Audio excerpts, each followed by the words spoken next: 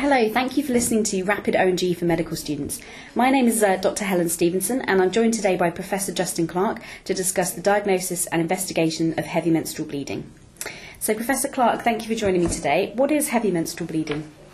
Well, the National Institute of Health and Care Excellence, or NICE for short, define heavy menstrual bleeding as excessive menstrual blood loss which interferes with a woman's physical, emotional, social and material quality of life. A more objective definition will be blood loss of more than 80 mils per cycle, because only 5% of women lose more blood per cycle than this. But such a definition is not useful clinically, as measuring blood loss is impractical outside of research trials. In practice, we ask questions such as, how often are you changing your sanitary products, and do you pass any clots of blood or flood through clothing during a menstrual cycle? And this gives us an idea of how heavy the bleeding is. The important thing to elucidate, however, is how her menstrual bleeding impacts on her daily quality of life.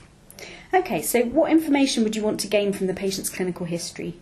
Well, the impact of heavy menstrual bleeding on a woman's quality of life may not just relate to the amount of bleeding, but also to other associated symptoms.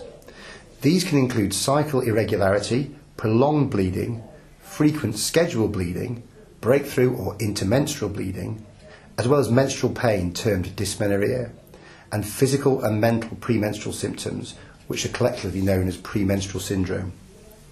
In older women, perimenopausal symptoms, such as hot flushes and sweats at night, may be present.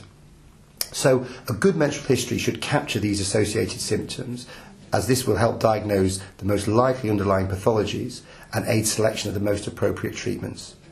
Fertility and contraceptive wishes are also important to ascertain from the outset, as many surgical and medical treatment choices are either contraceptive or, for that matter, preclude future fertility. So the clinical history is very important then, but are there certain women that are more likely to suffer from heavy menstrual bleeding? Well, that's a good question. Heavy menstrual bleeding can affect women of reproductive age, but it appears to be more common in women who have had children and are over 40 years of age. About 1/3 of women will class their periods as heavy. Heavy menstrual bleeding is one of the commonest reasons for consultation in primary care and referral to gynecologists. So it's a pretty common problem, but what actually causes heavy menstrual bleeding? Well, there are several potential causes which may occur in isolation or in combination. However, most women do not have any recognisable pathology, and the heavy menstrual blood loss is thought to reflect disturbances of local endometrial haemostasis, such as deficiencies in local production of vasoconstrictors, such as prostaglandin F2 alpha. This has been described in textbooks as dysfunctional uterine bleeding, although we tend to lose this term less nowadays. You mentioned there were several causes. Well, yes, that's true. The second most likely cause of heavy menstrual bleeding is uterine fibroids, or leiomyomas, which are estrogen-dependent benign tumours of smooth muscle and connective tissue. Intramural fibroids are confined to the uterine muscle, that is the myometrium. Subserosal fibroids arise from the myometrium but extend into the serosal surface of the uterus, whereas submucosal fibroids grow into the endometrial cavity itself. Submucosal fibroids, which distort the uterine cavity, are thought to be particularly significant in the causation of heavy menstrual bleeding. So is it true to say fibroids will always cause menstrual symptoms? No, that is not in fact the case. Whilst fibroids are detected in approximately 40% of women undergoing ultrasound scans, not all will cause symptoms. However, the larger the size or number of fibroids, then the greater the likelihood of menstrual symptoms, as well as pressure or bulk symptoms. What do you mean by bulk symptoms? Well, symptoms such as abdominal distension, bladder symptoms like urinary frequency and urinary retention, bowel symptoms, and even respiratory symptoms such as breathlessness if the fibroids become exceptionally large. Okay, now you mention it, I've heard fibroids can increase the size of the uterus to that of a full-term pregnancy. That is true, but it's unusual. Most fibroids are less than 5 centimetres in maximum dimension. They tend to regress after the menopause because the growth of fibroid is estrogen dependent. Are there any other causes we should consider? Well, a useful way to think of the causes of heavy periods is to split them into structural and non-structural causes. Fibroids, which we discussed, would be a uterine structural cause, as would polyps arising from the womb lining, or more correctly the endometrium, adenomyosis, and endometrial hyperplasia, and more rarely endometrial cancer. Okay, let's take those one by one. I understand polyps arise from the endometrium as opposed to fibroids which come from the muscle or the myometrium. That's correct. So what's adenomyosis? Adenomyosis refers to the presence of endometrial glands and stroma within the myometrium. This is ectopic endometrial tissue, and it will respond to cyclic hormonal changes and is thought to contribute to increased uterine volume, pain and bleeding. And endometrial hyperplasia? This refers to overproliferation or thickening of the endometrium and is caused by excessive stimulation by the hormone estrogen. This can arise in older women nearing the menopause where ovulation may not occur, which in turn means that the hormone progesterone is not produced. The hormone progesterone opposes the stimulatory effect of estrogen on the endometrium. Obese women are also more at risk of this condition because estrogen is also produced in adipose tissue. Endometrial cancer is uncommon in women of reproductive age, but endometrial hyperplasia is thought to be a potential precursor.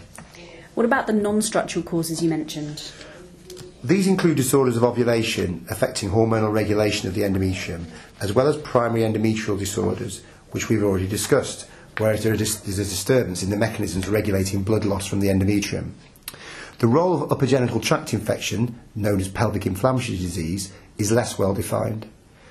Coagulopathies, such as von Willebrand's disease, although rare, should be considered, especially in adolescent girls. Iatrogenic causes include medicated or inert intrauterine coils and some pharmacologic agents, such as the anticoagulant warfarin. Hold on though, I've heard that bleeding can also come from the neck of the womb or the cervix. That's true, but cervical cancers or polyps or infection, which we call cervicitis, tend to cause irregular bleeding or bleeding in between their periods or after intercourse. So do you investigate for all these causes in women with heavy menstrual bleeding? Not necessarily. Your initial investigations will depend on the history and examination findings. So what would you look for on examination? You look for signs of anemia, such as pale conjunctiva.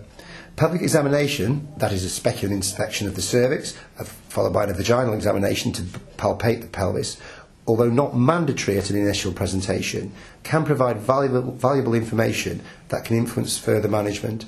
For example, cervical cancer can be excluded, an enlarged uterus, which may suggest fibroids or adenomyosis, ovarian masses can be detected, and uterine immobility may suggest the presence of adhesions arising from conditions such as endometriosis and past pelvic infection. During the specular examination, high vaginal and endocervical swabs can be taken if pelvic infection is suspected. Are there any blood tests that can help? The only blood test to do routinely is a full blood count, taken to look for anemia, which can be easily rectified with iron supplementation. Thyroid function tests and coagulation screens should only be performed based upon the preceding clinical history.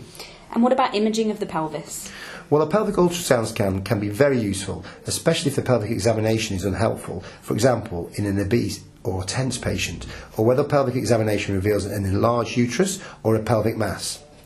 The ultrasound probe is usually inserted transvaginally because this gives the best, higher resolution images of the pelvic structures, that is the endometrium, the uterus and the ovaries. So can a pelvic ultrasound diagnose all structural causes of heavy menstrual bleeding? No, it is most useful detecting fibroids, adenomyosis and ovarian cysts. An endometrial biopsy, on the other hand, can be performed during a pelvic examination to obtain tissue for histological examination. It is an easy and quick outpatient test, but it can be uncomfortable, so it should be undertaken where endometrial hyperplasia or cancer is suspected. In general, we do an endometrial biopsy in women over the age of 45. Those with a recent onset of heavy menstrual bleeding, irregular or intermenstrual bleeding, and those where the initial treatment has been ineffective.